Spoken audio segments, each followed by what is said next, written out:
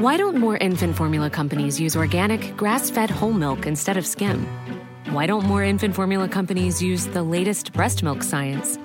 Why don't more infant formula companies run their own clinical trials? Why don't more infant formula companies use more of the proteins found in breast milk? Why don't more infant formula companies have their own factories instead of outsourcing their manufacturing? We wondered the same thing. So we made ByHeart, a better formula for formula. Learn more at byheart.com. Many of us have those stubborn pounds that seem impossible to lose, no matter how good we eat or how hard we work out. My solution is PlushCare. PlushCare is a leading telehealth provider with doctors who are there for you day and night to partner with you in your weight loss journey. They can prescribe FDA-approved weight loss medications like Wegovy and Zepbound for those who qualify. Plus, they accept most insurance plans. To get started, visit plushcare.com/weightloss. That's plushcare.com/weightloss.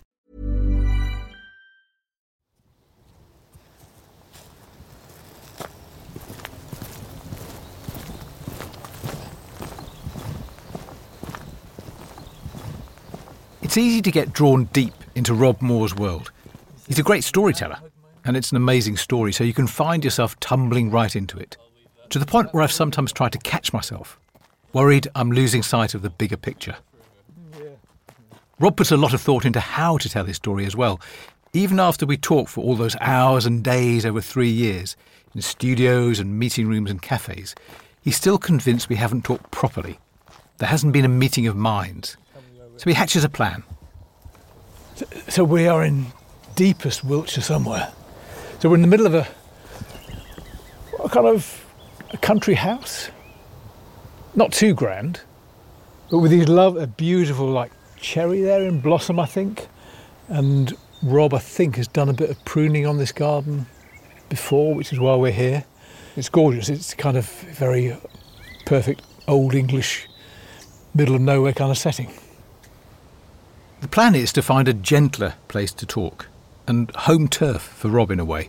So last month, May 2023, we head 90 miles west out of London. So what's your history with this garden? Oh, very recent. This is my first day in it. Oh, I see. Okay. So yeah, but this is the kind of job that I do. So this is kind of like restorative pruning, I guess. Mm-hmm. So lots of overgrown shrubs, and you're just pruning for definition. This is a Garrya elliptica, Indian tassel bush, very beautiful tree. And yeah, and now I'm moving on to this, to see if I've got the courage to cloud prune it. I never imagined talking about gardening would be interesting, but actually it is with Rob. He really knows his stuff, and he's an enthusiast, even when there's something else on his mind. If you don't have an open mind, if you can't perceive what's in front of you, you can sit there for life and you'll never understand it. So I don't feel we've had a deep conversation. This is why I really wanted to come out of the studio. Can we just go and hang out? And that's why I wanted it to be a romantic weekend. And just go, can you just get to know who I am and stop this, because actually what it is with journalists, it's the role of inquisitor. Rob's idea is that we'll have time, 2 full days, and we'll find a better connection outdoors. And, I don't know, maybe nature will soften me.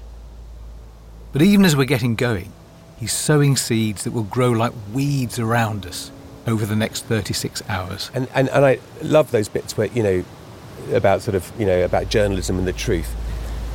I don't know. Personally, my big suspicion is that you're using my story to tell your story. Otherwise, what is it after, bear in mind, this is 7 years since the nonsense started. 7 years of the court case. I couldn't speak for those 2 years when it was on, okay? I wasn't allowed to. So that's 2 years of silence. That's the biggest weed on the plot, this growing certainty that the way I'm going to frame Rob's story isn't what he wants. It's the reason he gives in the end, a few weeks after these days in the garden, for wanting to pull out of this podcast completely. And then there's a question of who's to blame for all his problems since the anti-asbestos campaigners found out the whole truth about him in 2016. I'm in the mix now, I can feel that. But the lawyers, Leigh Day, are still the main culprits. Leigh Day's, I don't know if you know it, but Leigh Day's first opening line is, "You will never speak about the litigation or asbestos again." Think about what's the motivation behind that call. To get to that stage where I was able to stay on, not only did I have to lose all my money, all my assets, every single thing that I own in the world, my children's home, all of those things, I had to lose that. I also had to stay silent and listen to disgrace, and I couldn't respond. And then, of course, when it's over, who do you go and talk to? The first few times I met Rob, that was his main concern, how to get back his voice. We talked early on, I remember, about what this podcast would be about, and Rob's idea was the question would be, what does a person have to do to be allowed to tell the truth? But as time goes on, he seems to want to move himself away from centre stage in his story. Maybe we were both worried about losing sight of the bigger picture, for different reasons. Funnily enough, it's exactly what we end up doing in the garden that day and the next, caught up in arguments that get more and more angry about Rob's story, whether I've understood it, whether I've been straight with him. Driven by a concern that the podcast is coming out soon, and it's not shaping up as he hoped. I have respect for you. I don't think you've really treated me with respect. You're using my story, and if you can't... You're not taking it to the medicine. You are looking at the poison. I do not know how you can do this. And you've taken me for fucking granted like a fucking fool that I am. I'm Kerry Thomas, and from Tortoise, this is Into the Dirt, Episode 6. So, good afternoon, everyone. And welcome to... At precisely the time Rob and I sit down to talk in the garden, the 2023 Rotterdam Convention is happening in Geneva, with all the legendary United Nations pizzazz. To the Rotterdam Convention. That's unfair. It's not showbiz, it's the UN conference that happens every 2 years to update a treaty that deals with dangerous chemicals and materials. It can ban them completely if enough countries agree. It could ban white asbestos, chrysotile. It could have done it a long time ago. Rob did want to turn the Rotterdam Convention into a kind of showbiz once upon a time. It's the place where he planned that stunt with the filmmaker Dan Reed when he was going to jump on stage in 2017 and reveal the whole truth about his time working on Project Spring and all the corruption he thought he'd uncovered.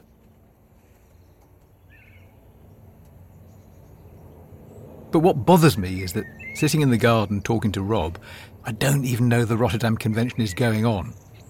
I don't realise until a few days later. And if Rob knows it's happening, he doesn't mention it. It feels short-sighted, almost self-indulgent, because despite the low-key language at that meeting in Geneva, there really is a kind of grumbling war going on.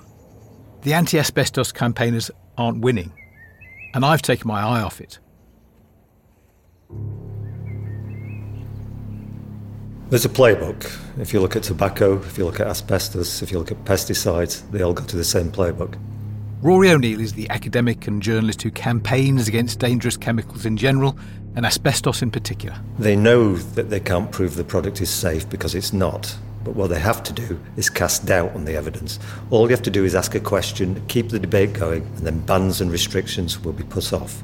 It's been a tactic that's worked for 40 years for the asbestos industry. It's still only now banned in a third of countries worldwide. Are they ruthless as an industry? It's extraordinarily ruthless, and they're well-resourced. The asbestos industry tracks our movements around the world. I turn up at conference, and there will be people from the asbestos industry there, and they'll be there in numbers. There'll be one voice against several. So they won't be advertising themselves as what they are?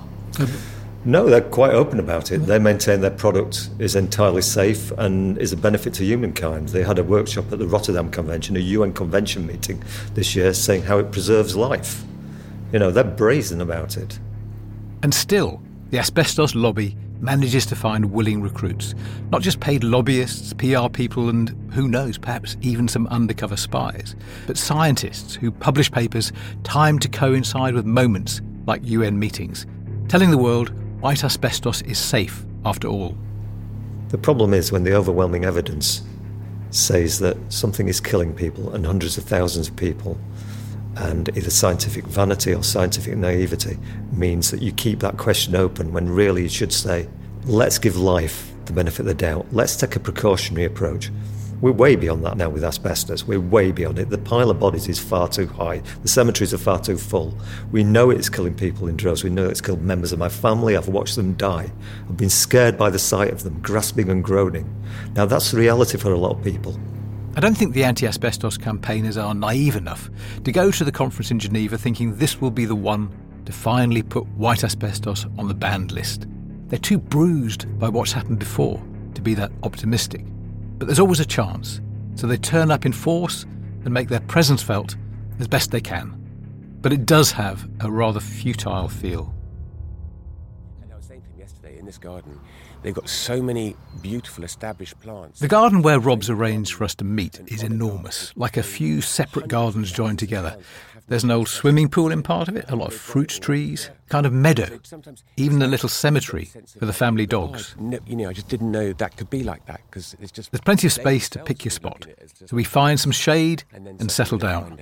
But some areas should be left as a bit of a mess, like all our lives, right? So it doesn't have to be all completely manicured and perfect. And can you look at a garden like this and think, all right, We're still assuming these 2 days we've set aside aren't the last time we'll talk. But still, they may be the best chance we'll have to really get into things. I've talked to everyone I feel I need to talk to, read everything I think I need to read, and listened to a mountain of recordings. And I know before we get going that these 2 days are when Rob will want to know what I think about the rights and wrongs of what he did. if I start from the beginning, from 2012, Yep. then I think I wouldn't have taken the asbestos job on. Okay, well, we'll come to talk about that. But, okay, so you would have absolved yourself of all future complicated scenarios. I would have said to myself, I think, again, hindsight, Rob, completely imperfect. Journalists use it a lot, so it's fine. But bear with me. I think I would have said, whatever the story I've been told by K2, I'm clearly acting for the wrong side here. I'm acting against the interests of campaigners who are trying to, even if they were funded by ambulance-chasing American lawyers, you might argue from your perspective that they were turning poison into medicine. They were trying to make medicine. And there's no way of framing what you did apart from the fact that the job was to hurt them. We've had similar conversations before over the years. We haven't dodged these difficult questions, but already this one is starting to develop more of an edge. Right, okay. Well, the job was not to hurt them. That was not the brief. And I had no intention of reading between the lines of the brief. Let me just... I will show... Why not? Because I would like to show you... This is hilarious. The job couldn't have been to help them, could it? No, it wasn't about that. It was a specific request. But don't drift off that. Oh, well, the job couldn't have been to help them, could it? So the fact I thought it was dodgy, and I did think it was dodgy, and I think you would have seen that in my open witness statement or draft witness statement, I knew it was a dodgy case. I didn't know what the answer was. You can choose to make that your limited window, and that your kind of aha, you did that. It's not an aha, but it's. But I suppose it takes us a little bit back to the framework that we each see the world through. So Do you know my framework? Well, I'm about to ask you about it. So if the framework that you've told me... Exasperated me, Kerry. I understand. I didn't mean that to sound rude. It's because I'm emotional. I know, of course.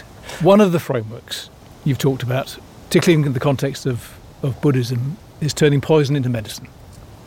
But I suppose my own moral position would be you didn't have to take the poison. It's not me. It's not my poison. Well, it is the poison in the world. I risked my security. For the wrong people. You must have known from the start that you were acting for people you didn't fundamentally agree with. Look, I didn't, to be honest, Kerry. These US investors, and you can see it in my reports that I genuinely had accepted that and I was trying to get answers out of that.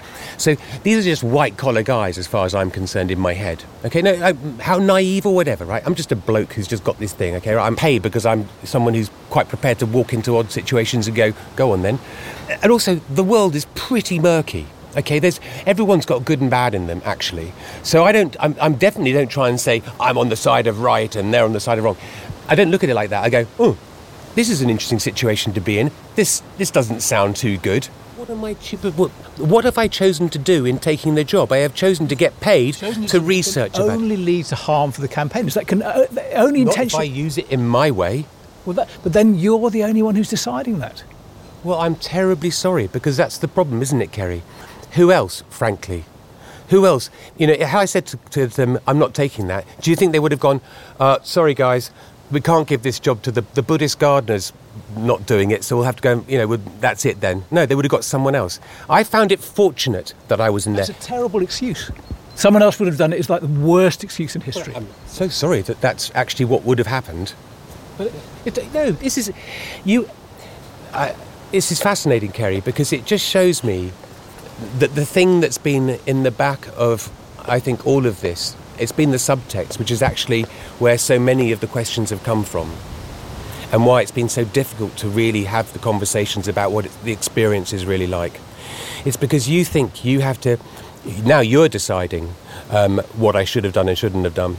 Because you asked me to. Well, you asked me because that's reasonable. Mm-hmm. Okay, yeah. But I don't suddenly say, we're all trying to work out what is the best thing to do in life. I'm a bit more adventurous, okay? I'm a bit more up for the mischief, okay? But the mischief is for a good purpose. In life, you either get in amongst, as a Buddhist, or actually as a human being, I'm not sitting on high thinking I've got some sort of moral superiority about anybody else. I don't even know most of the things that are happening. It's so convenient to focus in and to question and to say, oh, that's the weakest excuse, someone else would have done it. It isn't. That's just the truth of it. Rob and I have got into an argument as old as the hills.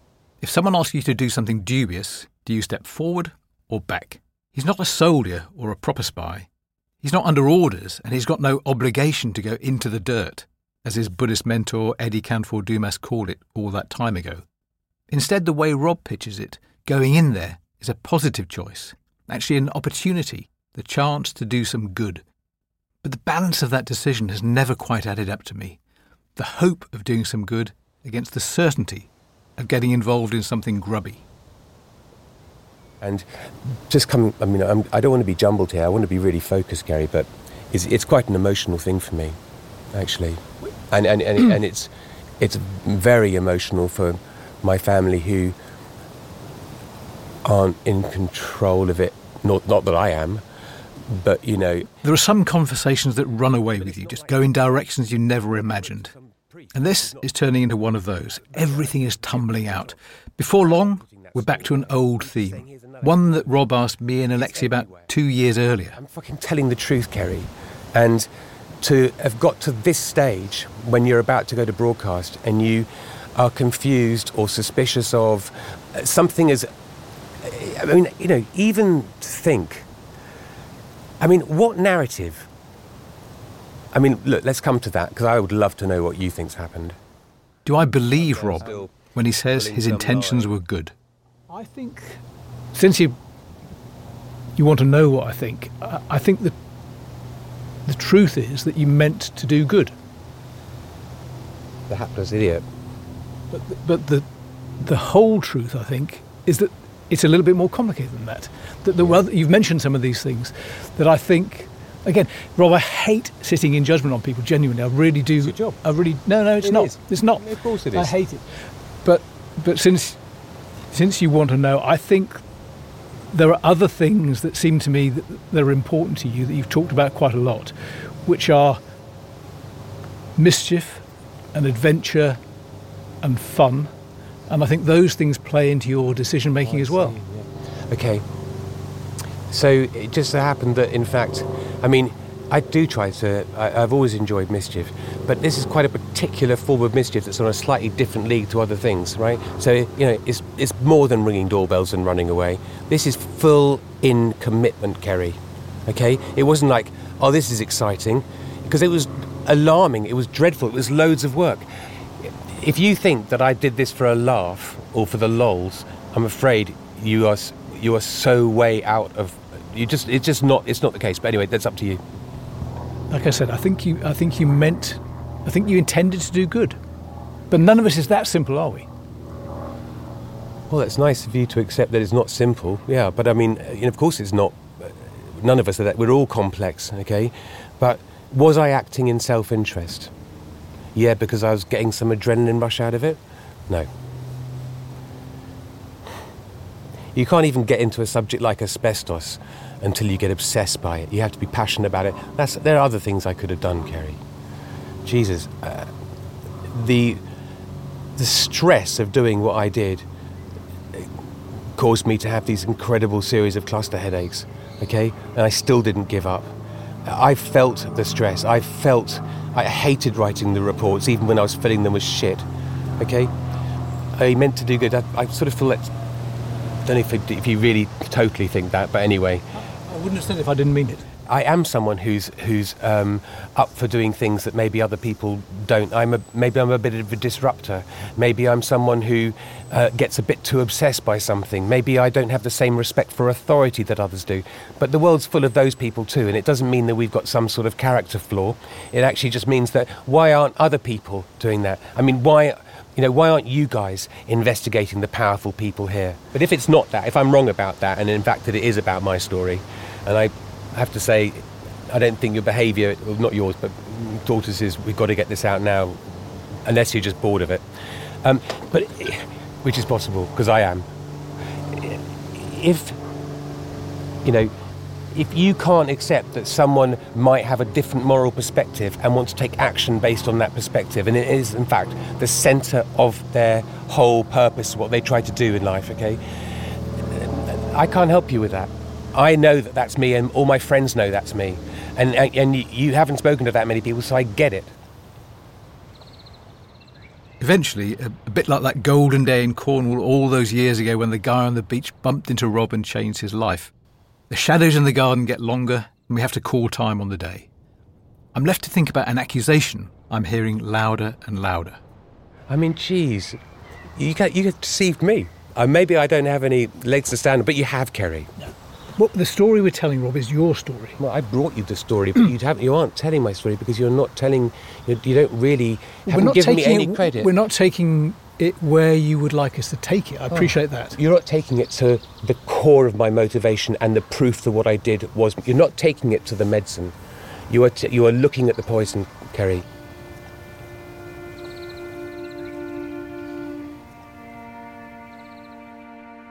The heart of Rob's complaint is that from the start, from way back in 2019, I'd promised that his story, the story we'd tell, would mostly be about the corruption he said he'd uncovered in the asbestos trade and the way the legal action against him had misrepresented him. I know for a fact he's got that wrong. That was never the promise. But when someone accuses you of lying passionately enough and often enough, you're bound to dwell on it. In nearly every way that matters, we've been as straight as we can. We've slipped up on a couple of things, and we said we'd have a continuous dialogue, and actually it's been a bit more sporadic than that, so I can see that he's got legitimate cause for concern about that. But on the central thing, are we committed to telling his story? Is he more than just an illustration? And yeah, he is. He is, and his story is fascinating. It's just not necessarily the story that he thinks it is.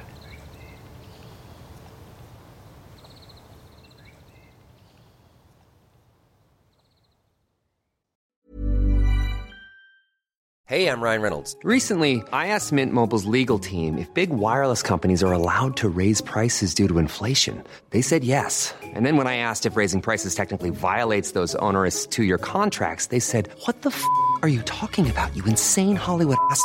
So to recap, we're cutting the price of Mint Unlimited from $30 a month to just $15 a month. Give it a try at mintmobile.com/switch. $45 up front for 3 months plus taxes and fees. Promo rate for new customers for limited time. Unlimited more than 40 gigabytes per month. Slows full terms at mintmobile.com. Why don't more infant formula companies use organic, grass-fed whole milk instead of skim? Why don't more infant formula companies use the latest breast milk science? Why don't more infant formula companies run their own clinical trials? Why don't more infant formula companies use more of the proteins found in breast milk? Why don't more infant formula companies have their own factories instead of outsourcing their manufacturing? We wondered the same thing. So we made ByHeart, a better formula for formula. Learn more at byheart.com. Mom deserves better than a drugstore card. This Mother's Day, surprise her with a truly special personalized card from Moonpig. Add your favorite photos, a heartfelt message, and we'll even mail it for you the same day, all for just $5. From mom to grandma, we have something to celebrate every mom in your life. Every mom deserves a Moonpig card. Get 50% off your first card at Moonpig.com. Moonpig.com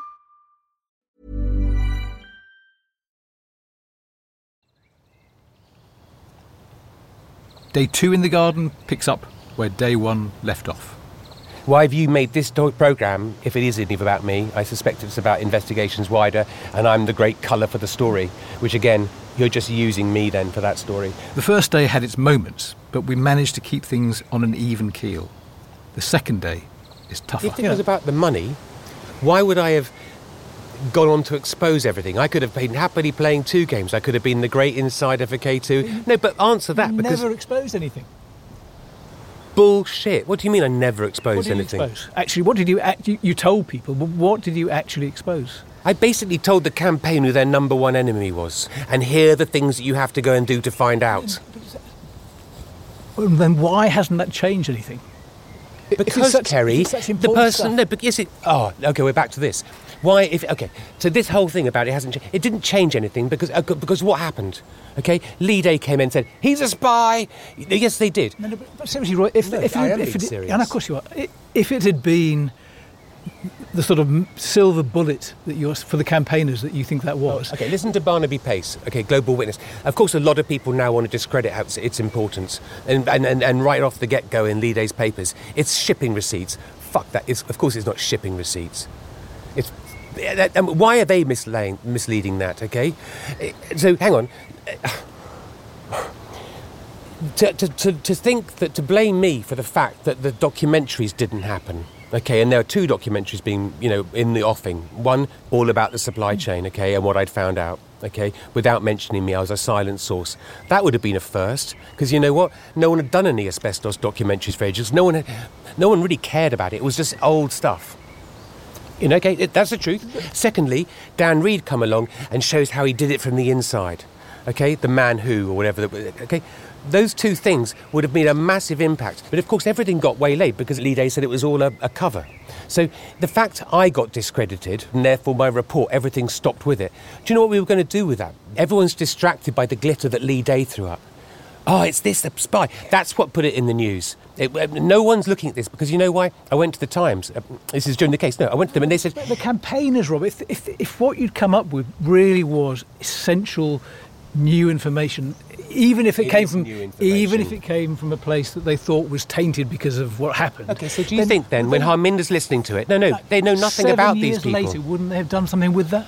Oh, I don't know, mate. Why haven't you done anything for several years about it? Why don't other journalists do anything about it? Because they've got other things. The campaigners naturally are focused on the public health campaign. They're not set up to do that. It's not their expertise. But they're not, and that's why no one did it until I came along. I can't answer for why other people don't. Yeah, there's loads of things that could have been done about it, but people didn't. It was once I was exposed, I couldn't talk. It's becoming jarring, talking like this in these surroundings. It's meant to be a soothing place, not romantic, as Rob said, but somewhere our differences can get smaller. But there's too much on the line for that, and after 3 years of talking to each other, too much history. There's one obsession in Rob's mind that we can't get beyond, the idea that I'm not telling his story, because he insists his story, as he wants it told, has to include following up the leads he thinks he uncovered about corruption and who's behind the trade in asbestos. And I haven't done that. That's the main reason he's going to give for withdrawing his consent from this whole project in the end. And the thought of doing that seems to be coming together in the garden. Do you know what? We can recall, but let's just get to the chase, because actually what I need to take home now is to understand what shit you're putting me in, okay, when they do come after me. And I'll leave it to you guys to just, justify it in your head how you've told my story. There's a certain amount of bias in your wish to see that you have done a decent job with me, as opposed to honesty about the fact that you did lie to me and you have deceived me, even face to face. And I had the chance to walk away, and you said, please don't walk away, and please don't do this. We're telling your story. Now, you can rationalise the fact that surely what I found out and the stuff that I was stopped, because look all this stuff about, was it important? Did you really achieve medicine? The question marks that you've left hanging over me until this weekend, when we've met, such as the importance thing, right? Of course, it's... We did that a year ago. Yeah, did you? But it's not to the thing where you go, actually, we did listen... it a year ago, but Robert, you can't just rewrite history. We did it a year ago. Forgive me for not remembering everything, and forgive me for being paranoid and upset, Kerry, OK? But you're still looking at me, questioning the whole thing about importance. Did you really achieve that? And, of course, you keep saying to me now, this weekend still, but you didn't do anything. And actually, nothing's come of it.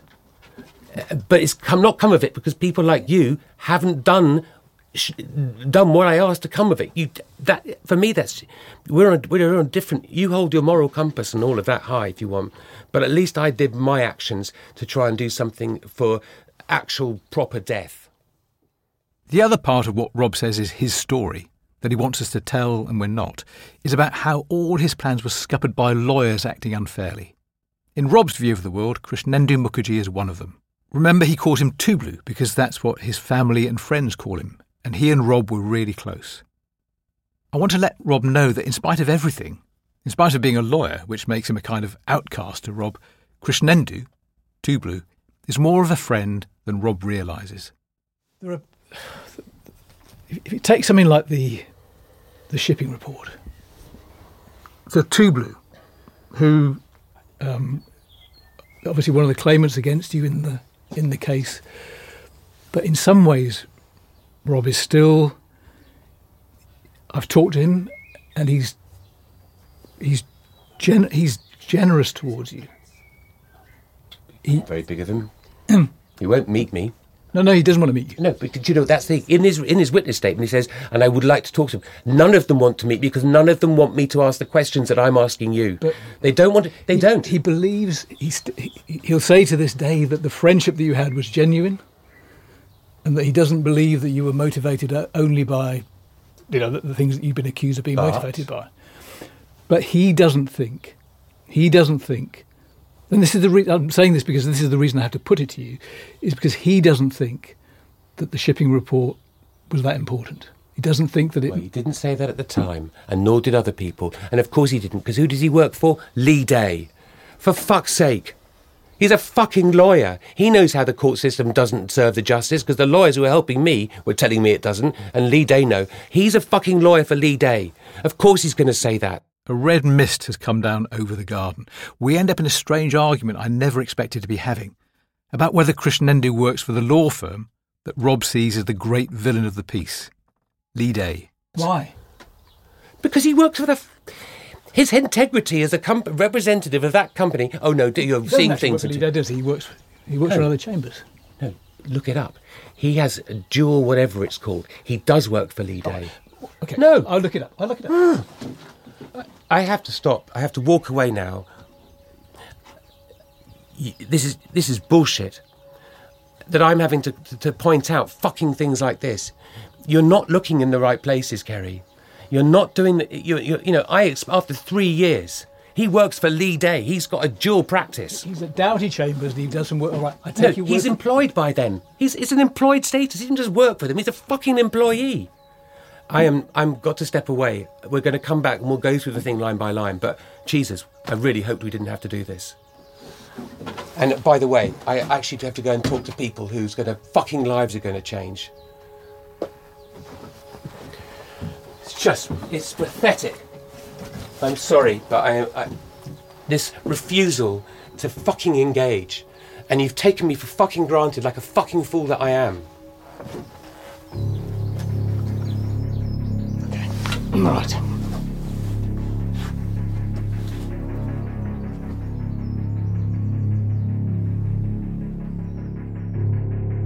The problem for Rob is that everything he says about Tublu, Krishnendu, is wrong.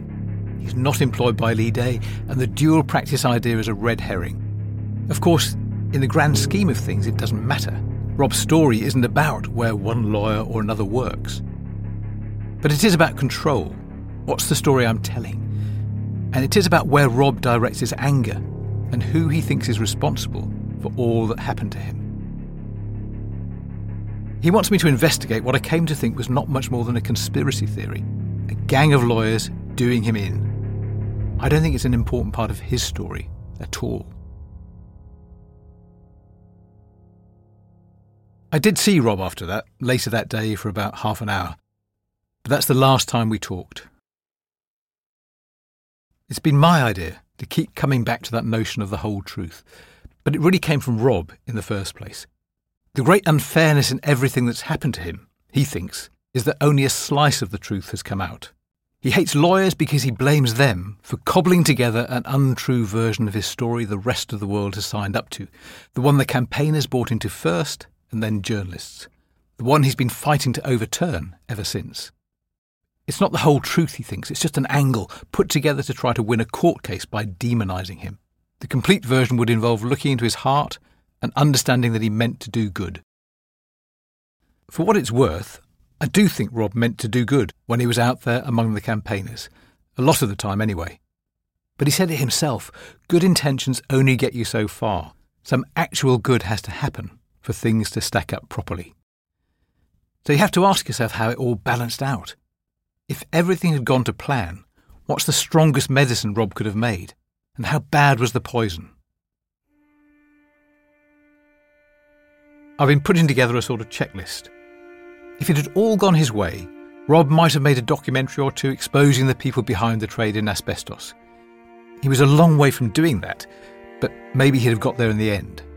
He might have been able to come up with some really hard evidence that the asbestos trade is corrupt. I'm not sure anyone would have been very surprised, or what they'd have been able to do with that news once they found out, but he could have made a headline or two. He might have set up a charity to help victims of asbestos. Of all the things he tried to do, that's probably the one he got closest to. And if he had, it would surely have done some good in the world. So there'd have been some medicine. But then, on the other side of the scales, how toxic was the poison? The problem is, Rob couldn't know. He couldn't know the risks he was taking with other people's personal information, even with their safety. He couldn't know the bigger picture. Almost certainly, he was a little piece of a big effort to stop asbestos being banned. He had no way of figuring out where the things he was doing fitted in, what he was contributing to.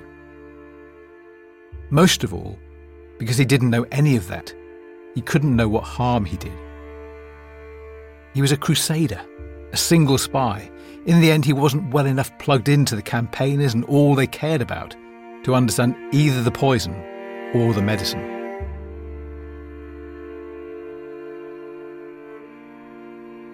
In all the conversations I've had with Rob over the years, I've said to him from time to time something that seems difficult to get around.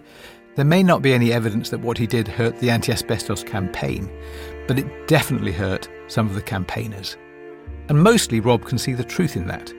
But he usually goes on to say, almost in the same breath, that the campaigners shouldn't be as hurt as they are. They only feel that way because they haven't understood what he was trying to do. They've swallowed the story the lawyers cooked up. It always seems like a real blind spot for Rob. The person who was most hurt was Laurie Kazan-Allen, Rob's original target when he took on Project Spring, who he promised to get close to in a genuine and heartfelt way, and really did. I mentioned way back at the beginning that Laurie's taken a vow of silence about Rob for her own peace of mind. A few days ago, she surprised me and broke it. She didn't want to talk, but she wrote down some thoughts. And here's what she said. Yes, I was hurt by the deception perpetrated by Rob Moore. I believed he was a friend with the best interests of the Ban Asbestos campaign at heart. My greatest upset at learning of his real intent was the anxiety about what harm he might have done to frontline campaigners in countries like Vietnam, Thailand, the Philippines and India, where protections for civil society activists were not strong. I had many sleepless nights worrying about this. No meeting or phone call with Rob Moore was ever short. They always lasted for an hour or more. Countless hours of my life were stolen by Moore during catch-up meetings, protracted phone calls, lengthy emails and discussions with and introductions to campaigners in the UK and abroad. These were hours when I could have been working with other people or catching up on my backlog of work. I willingly gave him my time and knowledge because I believed he was genuinely interested in generating media projects which would publicise the gross injustices and personal tragedies caused by the asbestos industry. I was wrong. After his deceit was revealed, it took some while to accept that someone who I'd grown to like and trust was a corporate spy. The scale of his betrayal distressed me. It was hard to accept. It was kind of like the death of a friend, but a friend who never existed in the first place. Understandably, I've become much more cautious about working with media. What is the whole truth? Not about Rob, but what does that idea mean? I've ended up thinking it's not very complicated. No lies, of course, but the truth can only be whole if you find as many points of view as you possibly can. And if you're tough with yourself about including them in your story, even if they're inconvenient or not a comfortable fit.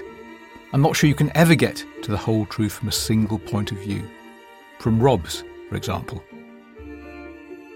Then, where do someone's motives and intention fit into the idea of the whole truth? Is it enough, as one of Rob's Buddhist friends said, to be on the side of the angels? Not quite, I'd say. What you mean to do is part of the truth. What you do is part of it as well. And no good came of Project Spring.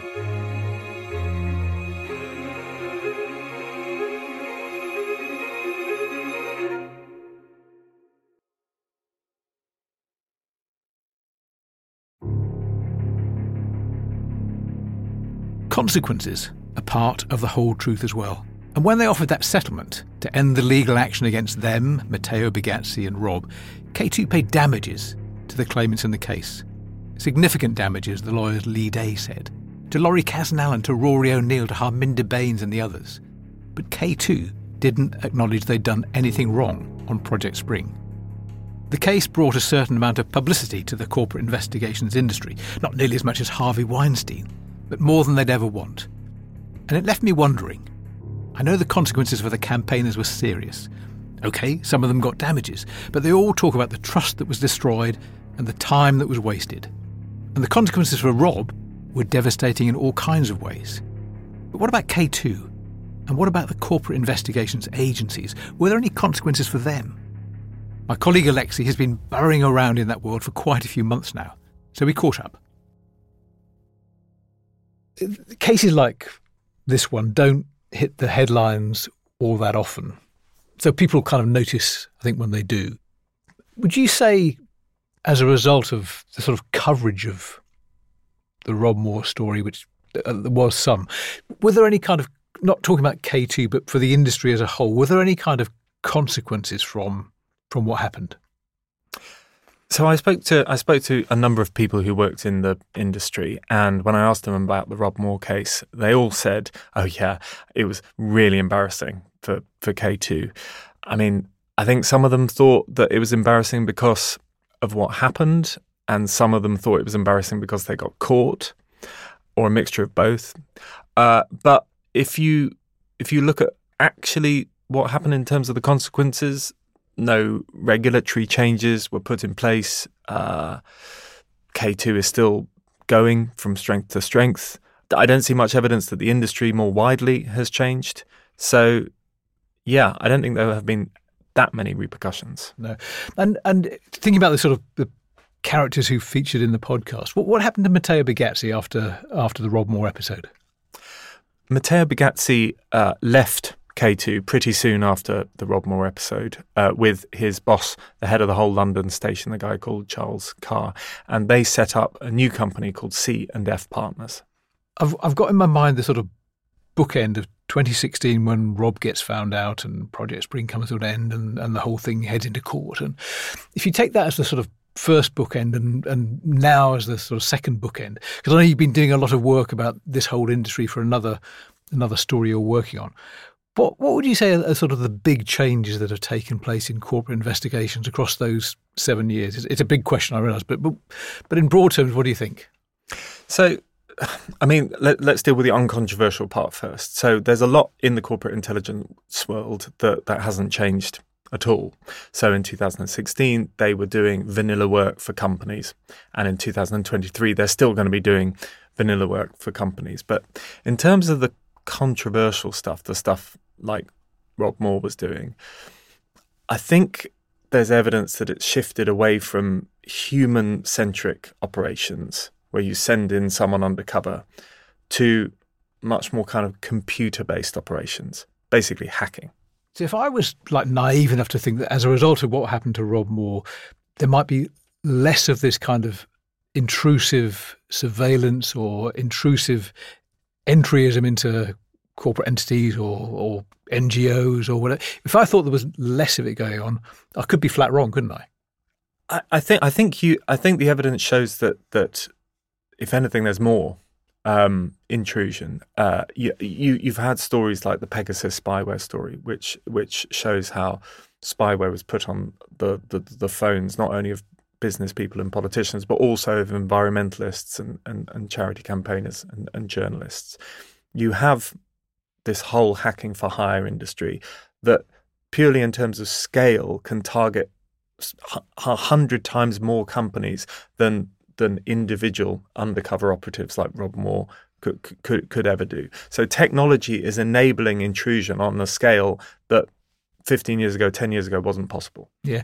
And in a way, I mean, Rob's story it hit the radar, but it didn't hit the radar like Harvey Weinstein and Black Cube did. That was the real big one, wasn't it? Does it, from conversations you've had, does it feel like an industry that's kind of chastened by these moments, or that in the end just kind of shrugs them off and moves on in different ways? I don't think that they've been chastened by it. The people that I speak to in the industry are willing to accept that the sort of behaviour that you saw with Rob Moore happens, and the sort of behaviour that happened with Harvey Weinstein happens. But they say, oh no, look, it's just a few outlier firms. It's just a couple of firms in Israel or a couple of firms that might have slipped up. We would never do something like that. But the fact remains that there's no regulation ensuring that takes place. If a firm chooses not to do something, it's just because internally they choose not to do it, which means we don't really know what's happening. In the days after Rob and I spoke in the garden, a couple of things happened that dragged me back to the real world. I noticed K2 were changing their name. They're K2 Integrity now, presumably on the way to becoming just Integrity in the end. And then Harminder Bain sent me an email with a link to some tweets with breaking news. The first one said, World regulation of the asbestos trade voted on Friday to keep freely trading despite an overwhelming 92 countries out of 150 voting to reform this antiquated system. And the second one had a sort of sad, world-weary feel. So the asbestos trade continues unabated. The deadly dust is considered carcinogenic by the WHO, and thousands more will die from exposure. Asbestos is a human rights issue.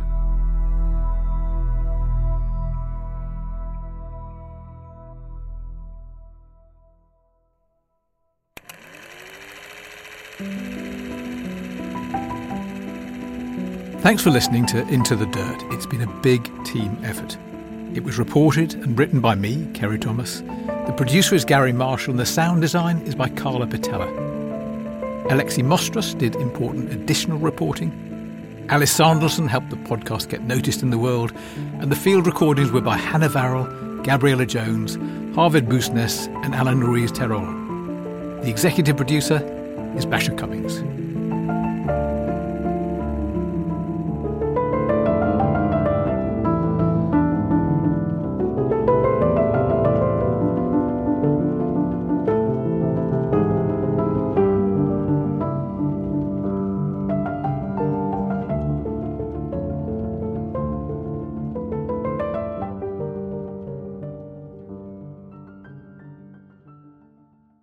Thanks for listening. To hear about all of our investigative series, follow Tortoise Investigates wherever you get your podcasts. For the best Tortoise listening experience, curated by our journalists and with additional episodes and content, download the Tortoise audio app.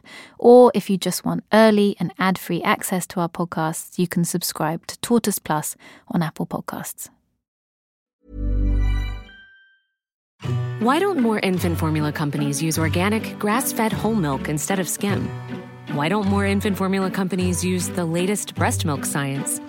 Why don't more infant formula companies run their own clinical trials? Why don't more infant formula companies use more of the proteins found in breast milk? Why don't more infant formula companies have their own factories instead of outsourcing their manufacturing? We wondered the same thing. So we made ByHeart, a better formula for formula. Learn more at byheart.com. Mom deserves better than a drugstore card. This Mother's Day, surprise her with a truly special personalized card from Moonpig. Add your favorite photos, a heartfelt message, and we'll even mail it for you the same day, all for just $5. From mom to grandma, we have something to celebrate every mom in your life. Every mom deserves a Moonpig card. Get 50% off your first card at moonpig.com. Moonpig.com. From BBC Radio 4, Britain's biggest paranormal podcast is going on a road trip. I thought in that moment, oh my God, we've summoned something from this board. This is Uncanny USA. He says, somebody's in the house, and I screamed. Listen to Uncanny USA wherever you get your BBC podcasts, if you dare.